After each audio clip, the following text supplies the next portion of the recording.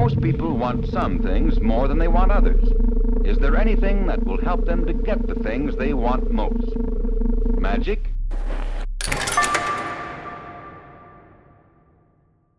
Hello, everyone, and welcome to the Decrypting Crypto podcast, a CastBox original show. I'm Austin Knight, and I'm joined today by my co-host, Matthew Howes-Barbie. Hey, Austin, and hey, everyone listening. So, quick little announcement. If you haven't already, go ahead and download the free CastBox app for iOS or Android and subscribe to the show there. That way, you'll never miss out on any of our new episodes or bonus content.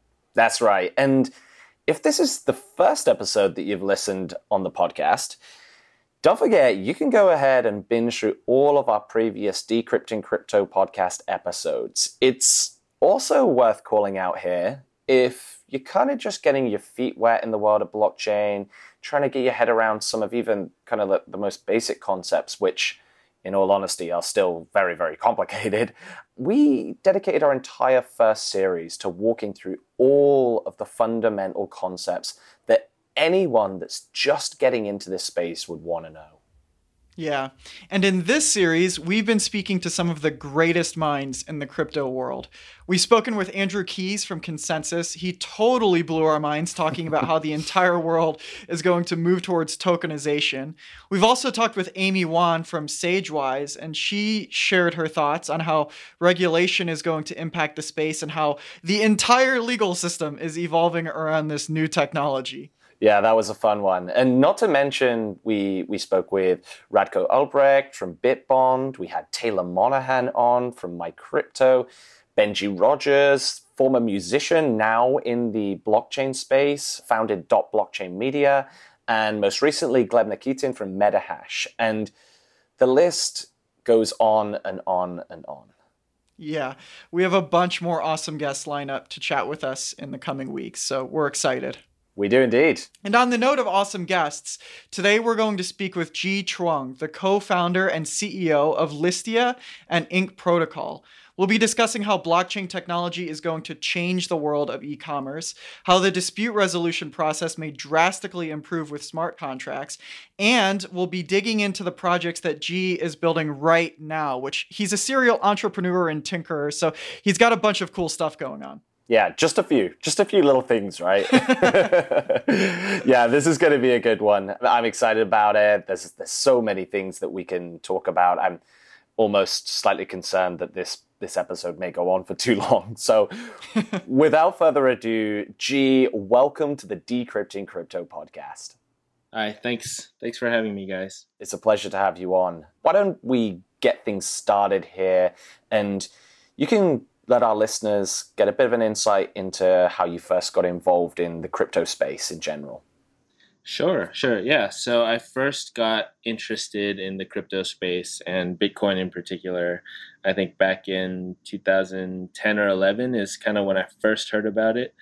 Interestingly, like we had started the company I run now, Listia, back in 2009. And Listia is a marketplace that uses a virtual currency. So that's why it was kind of right in our wheelhouse. You know, we heard about Bitcoin and it immediately kind of piqued our interest. But beyond that kind of first, contact with Bitcoin, things dropped off for a couple of years. And it wasn't until maybe 2012 where we picked it up again and, signed up for Coinbase. And probably a few years after that, in around 2015, 16 is when I think around the time Ethereum kind of came out is when we kind of revisited this idea of using, maybe it's mature enough, maybe we can use a cryptocurrency on Listia.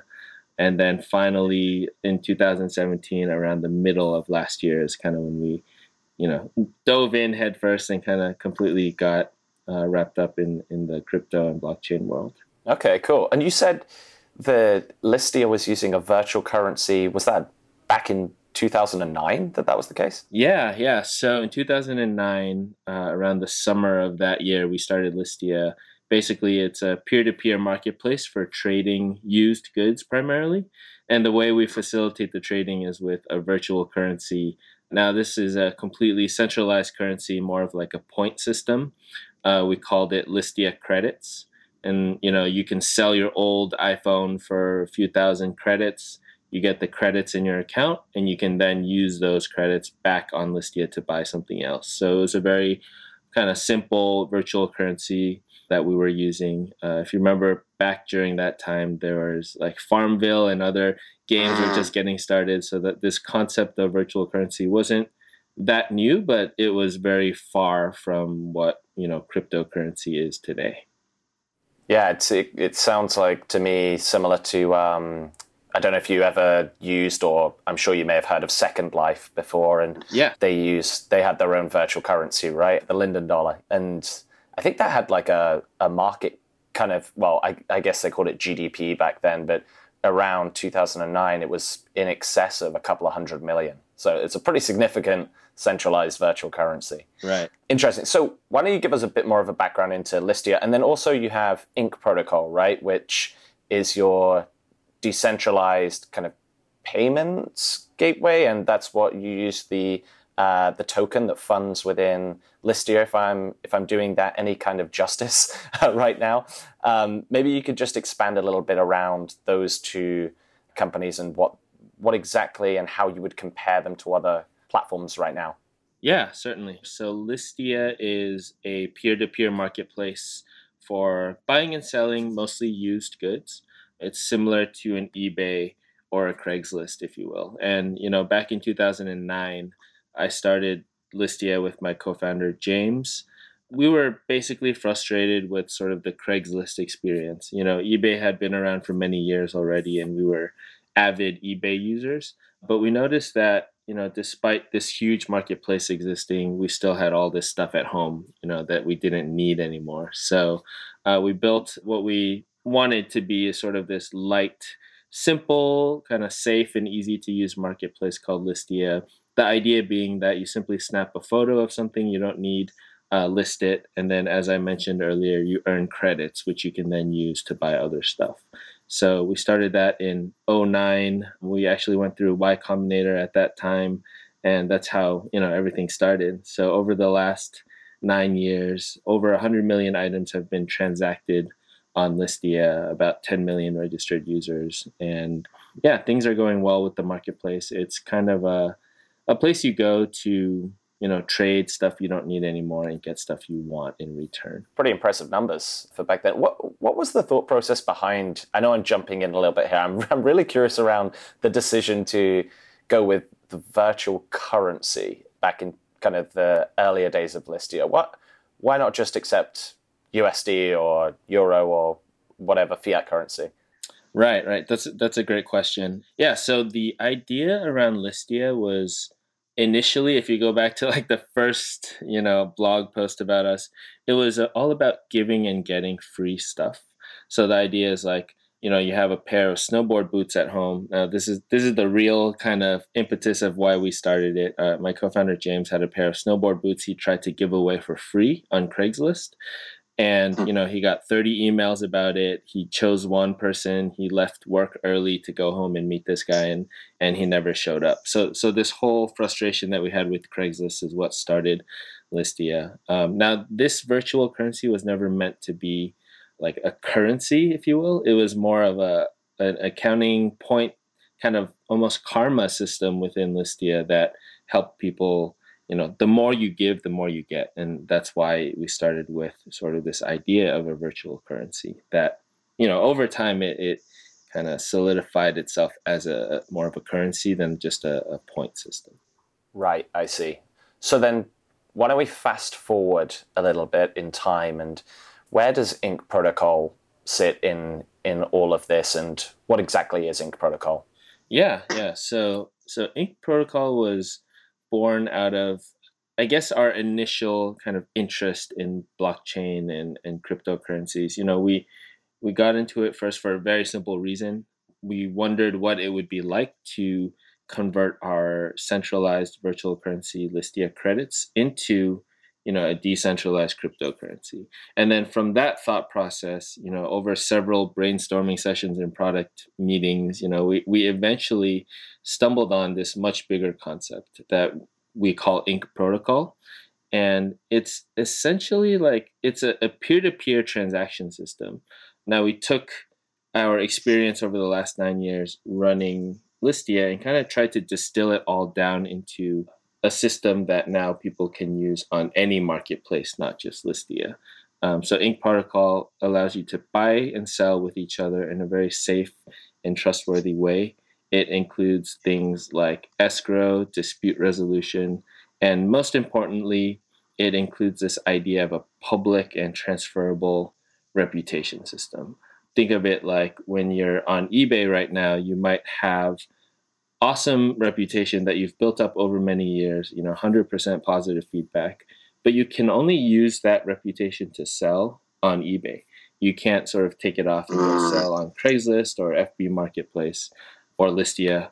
And so what we've built with Ink Protocol is a way for sellers to transact and then earn reputation and feedback across every single marketplace and channel that they want to use, and then have that stored securely on the blockchain, immutable, and sort of travel with them wherever they go. So now you can take your years of selling on Listia, right, and take that reputation and then go sell on Craigslist or other places where, right now there's not a good reputation or sort of feedback system in place. Nice. Is it possible for people to purchase and sell on Listia using only the cryptocurrency that you have and your virtual currency, or can they also use fiat currency? How does all of that work? So when we launched Ink Protocol, we also launched the XNK currency, which runs all of Ink Protocol. And so what we did was we converted all of the Listia credits into XNK, which we just call Ink. So right now, Ink is the only currency that you can use on Listia. So everyone buys and sells using Ink. Longer term, there's this idea that we want to allow fiat to be converted easily in and out. And right now we do have one feature where if you don't have enough Ink, then you can pay for the rest using, your credit card. But essentially everything is denominated and bought and sold using Ink. Is that sort of how you're monetizing this whole product, by having some type of fiat conversions occur, or are you like pulling commissions in the form of a cryptocurrency and that has a fiat value to you? How is that working? Yeah, so on the Listia side of things, we're running a pretty traditional business model right now. So we just take a transaction fee on certain listings. So if you list something and you start it at 0 Ink and it's an auction, then it's actually completely free. We don't take a fee. But if you list it using a set price or a higher starting bid, then similar to eBay, we take a transaction fee when your item sells, and that's taken in Ink. So we're not currently in the business of exchange type business models where we take a fee on conversions or anything like that. Just a straight transaction fee in Ink.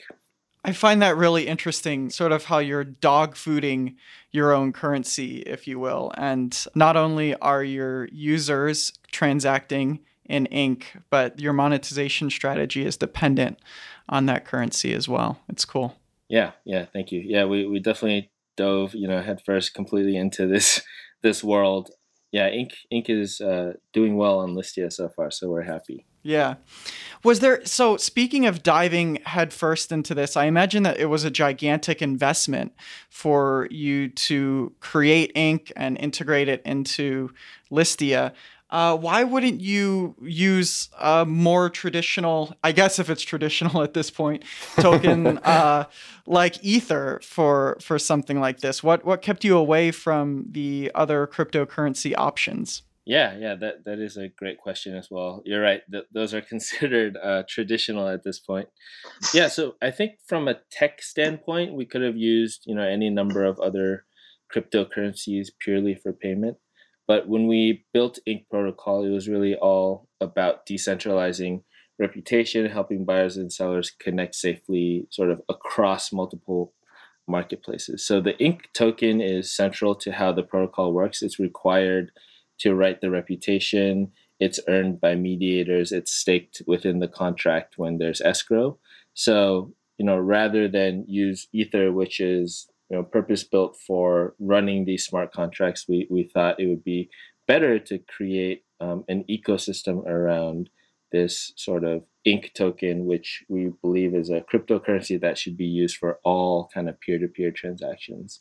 And I think most importantly, it just kind of creates, creating a native token just creates strong user incentives, network effects that we, wouldn't get by using, either Bitcoin or Ether, something that's used outside this ecosystem. And I guess lastly, like the way we launched everything, dog fooding our own currency, to truly jumpstart all these network effects, we needed to distribute ink to millions of our users who are already using the Listia marketplace. So that was the best way to achieve the goal. And is ink actually built on top of Ethereum? Is it an ERC20, the ink token? Yeah. So ink is an ERC20 token. Ink protocol is a series of smart contracts that include the ERC20 token ink. And that was all deployed when we launched. And the other piece of it is sort of this concept of third-party or decentralized dispute resolution contracts that you can plug into ink protocol. Right, okay. And it sounds to me like what you're saying is the ink being used within Listia is one part of the puzzle. And correct me if I'm wrong here, but it sounds to me like what you're actually saying here is ink, the token, and the ink protocol more specifically, you see that being deployed across other marketplaces and across other like online commerce areas in the future. And is that a big part of the growth strategy for this token, this protocol?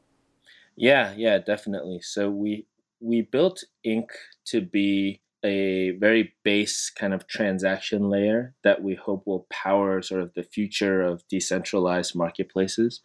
And doing that, we do understand that we have to start with centralized marketplaces because, we're moving quickly in that direction, but, it's going to be a while before people are truly transacting in fully decentralized ways. So yeah, Ink Protocol is designed to be integrated into other marketplaces. You can already use it directly to like buy and sell on, if you imagine marketplaces like OLX or Craigslist, where the marketplace isn't managing your transaction. It's just sort of a classified listing platform. That's a great place where you can already use Ink Protocol. And we recently released a dApp called Ink Pay that makes it easier. So you don't need to, mess with smart contracts yourself. Yeah. So using sort of Ink Pay and Ink Protocol, you can already use the transaction system anywhere you want. And yeah, we built it to be, it's open source. It's all kind of out there. We don't make money when people use it. It's meant to be sort of this base layer for powering all types of P2P transactions with associated like reputation and feedback. So we hope that, as it spreads out and is used in more places, it becomes more useful because now you have your feedback stored on the blockchain from all these different places. And, the next time you go transact on a new marketplace, you're already vetted. People can see how trustworthy you are already. So on a marketplace like OLX and Craigslist, it would essentially come down to the buyer and the seller agreeing to use ink as the method of purchase and transaction, right? That's just like them choosing to do that. And I imagine that part of the benefit would be the escrow piece that you mentioned. Is that correct? Like, are there added security benefits or peace of mind that somebody might have by transacting in that way? Yeah, definitely. So that's a great question. The whole idea behind Ink is to make it as easy and trustworthy as doing a transaction on like eBay, where, eBay has customer support, they have your back, they have their own escrowing and dispute resolution systems. Now, Ink Protocol kind of encapsulates that into its own sort of decentralized protocol. And the way it works is like if you're selling something on Craigslist, you can just paste actually your QR code or your Ethereum address right there and say, hey, this is me, look up my reputation. And taking that address, you can look on the blockchain or through the Ink Pay app and see, okay, this seller has had 10 successful transactions in the last month, all with positive feedback. and I'm going to pay this person now, right? So you also pay directly to that address. When you use Ink Protocol, the payment is kept in escrow. The seller then ships you the item, and you can mark it as received, and then the funds get transferred. So sort of all the things you come to expect from like an eBay-like transaction, you can do in a fully decentralized way through Ink Protocol. Essentially through like a smart contract that is automatically set up. The one thing it does have that we haven't, seen work out in the wild yet is this idea of like third-party dispute resolution. So right now when you use like Listia and eBay, there's always a customer support team to help you. In the future, if you imagine like a fully decentralized P2P transaction, what happens when there's a dispute, right? Well, there's a hook in Ink Protocol that allows both the buyer and seller, they can agree on, either a service or marketplace or even an individual or actually an automated smart contract to help them resolve potential disputes. So that's a big part of how the protocol works that, as these things mature, I think will be an important step in helping people really transact without a big central marketplace there. Very cool.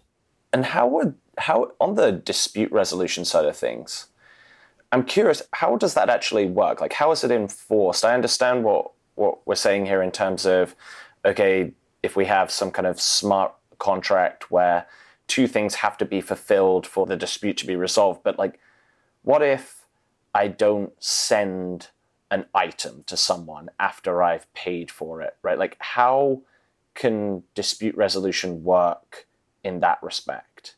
So the way it works is on sort of a logistic level, the money is tied in escrow until the buyer says, I got it. Now, in your scenario, the buyer is going to say, hey, I never got this. I want to dispute this, right? And so within the smart contract, it gets escalated to whoever you guys both agreed on to begin with. So let's say we both agreed, hey, we're going to use, Listia's dispute resolution service for this. At that point, it gets escalated, and whatever service you chose will then have to do what you do now, which is maybe email both of you, ask for proof, ask for tracking numbers, and then make a final call. So the protocol allows for the hooks, but it's still going to be up to, in this example, it will be, a judgment call from a trusted individual or service. And much like on eBay or Listia today, you eventually have to trust sort of a person or team to make a judgment call. So they're not always going to get it right, but it falls back to kind of this human element. But I think really, really cool is what we imagine in the future where, instead of a person, maybe me and you both agree, hey, as long as you send me a tracking number that's correct, then it'll be considered done. And I'm only willing to do that because I see that you have 100, positive feedback over the last year. So that's something that we imagine happening more of the time, where you don't need to get a person involved. And there could be a smart contract checking like a shipping oracle, and all it does is, okay, in the US, it's like USPS tracking number shows delivered, then you release the funds. So we imagine most of the situations will be like that.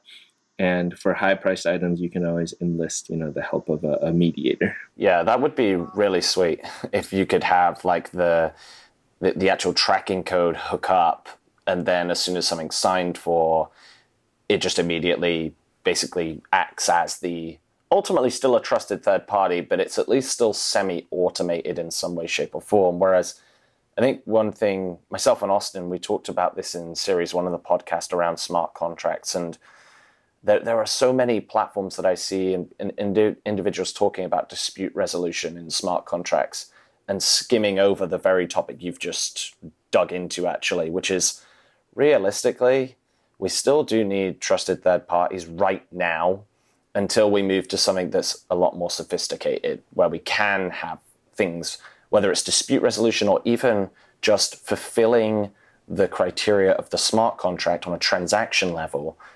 There often needs to be a human involved in that. Right, right. Yeah. So we've been running Listia for a long time now, and sort of all the various types of disputes that we see daily, and tried to distill it down and say, hey, even on Listia today, almost all of the disputes are settled automatically through, automated state machines between, the buyer and the seller. Eventually they figure it out. And only very few of them need even our own customer support to spend time helping. And obviously we want to do that to provide great service. But we think that the same mechanism can work in a decentralized way where, 90+% of all disputes are just resolved without need for human intervention. But the other percentage that need it, there's ways to get it done. I think that a lot of potential users could actually take comfort in knowing that. I know that there is a tendency in this space to want to be able to say, oh, look at this amazing new technology and how capable it is. It completely runs itself. And maybe that's a good sort of long-term dream that we can all focus on. But I think that certainly for the short-term sell of something like this and to get people to comfortably adopt it, knowing that there is an element of human influence and that sort of mediator that is a safety net, the trusted third party in a transaction like this, I think that's actually a benefit. Yeah, it's a great fallback. It's also something that's needed long term and at scale. And yeah, so like on Ink Protocol, if you are a mediator, you can set a transaction fee. So we realize that people aren't going to help each other resolve disputes, in any quantity for free. So actually you can set yourself up as, a dispute mediation specialist. You take 10% transaction fee if your help is needed, things like that to really incentivize the entire kind of network to work together. Yeah, that's interesting. I think as well, me and Austin have joked with this before, but it's kind of like the phrase I hear quite a lot now is like, there's no customer service for the blockchain, right? And that's usually used in the context of losing funds from your wallet, stuff like that. But it's very much the case here when we think about transactions. And on the other side of the coin, the thing that interests me around this from a business perspective as well, right, is you have companies that spend a huge amount of money on customer service and dispute resolution. And a lot of the focus over the past, I'd say in particular, 2 to 3 years within that space has been, how can we automate dispute resolution? How can we automate customer service? And we've seen things like chatbots come up a lot more to just remove some of the wasted time of just customer service representatives building rapport initially when that could be done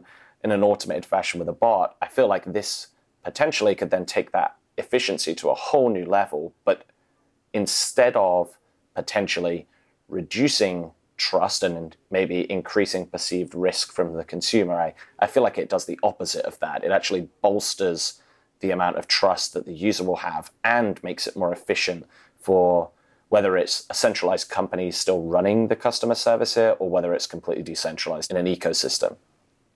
Yeah, definitely. We see kind of this type of protocol or this type of system, across many different verticals. We're doing it for P2P and marketplaces, but the idea is that you lay the groundwork and then you still allow businesses to thrive and run their own business models on top of it, but ideally making everything more efficient, right? So in the future, you can create your own sneaker selling marketplace and just use Ink in the background, and all you have to deal with is kind of the hosting and the distribution. And now there's this whole aspect of a marketplace that you don't have to kind of build and deal with. And as a result, you don't need to charge fees for doing that, right? So it's kind of, across all this technology, people are building ways to make it more efficient. And if businesses can still run on top of these things, then that's a big win for everyone, I think. Right, absolutely. We're coming close to time. I just had one more question that I wanted to kind of squeeze in here, and it kind of I'd really like to hear your thoughts on this, G, because we've talked a bit about the Ink token and the plans that you have for that. And One of the counter arguments that I hear a lot, and to a certain extent I have to agree with this in some respect, is that there are a lot of different tokens that are appearing that are trying to focus on similar things. I think one token that comes to mind, or one project, is like Monether, and they're focused in the e-commerce space and dispute resolution. And the thing that I kind of always come back to here is asking the question of how much do consumers themselves actually feel comfortable right now using cryptocurrencies? And the second part to that is, do we believe that having a number of these different tokens all existing at once could confuse consumers even more and reduce potential adoption? Or do you think that actually that's just the way that this space is going to go and people are going to get used to using a variety of different cryptocurrencies and tokens for commerce? Yeah, that's an awesome question. So we spend a lot of time thinking about, how do you get actual mass adoption of cryptocurrencies and blockchain-based technologies? And interestingly, like right now especially, it's all about hiding the complexities of the blockchain. Like when you're talking to, blockchain enthusiasts, you play up all those terms like blockchain, decentralized, and, P2P, and they love it. But on a marketplace like Listia, where, our users are from all over the US, it's middle America, middle income, and it's not sort of this echo chamber of tech enthusiasts that are all into blockchain, right? It's your everyday people. Yeah. And so two things, like one is like, we're very surprised at how well they've been able to take and adopt to kind of Inc. being on Listia. So we have, over 2 million items listed using Inc. already, thousands of transactions per day. And the most complex it gets is you have to know what Inc. is. And there's like a settings page where you can deposit or withdraw Inc. Now, the way Listia is run, most people just buy and sell on Listia. So they don't need to deposit or withdraw that frequently. And so it kind of runs itself. And from that point of view, like Listia is like the version of a marketplace where you hide all the complexities.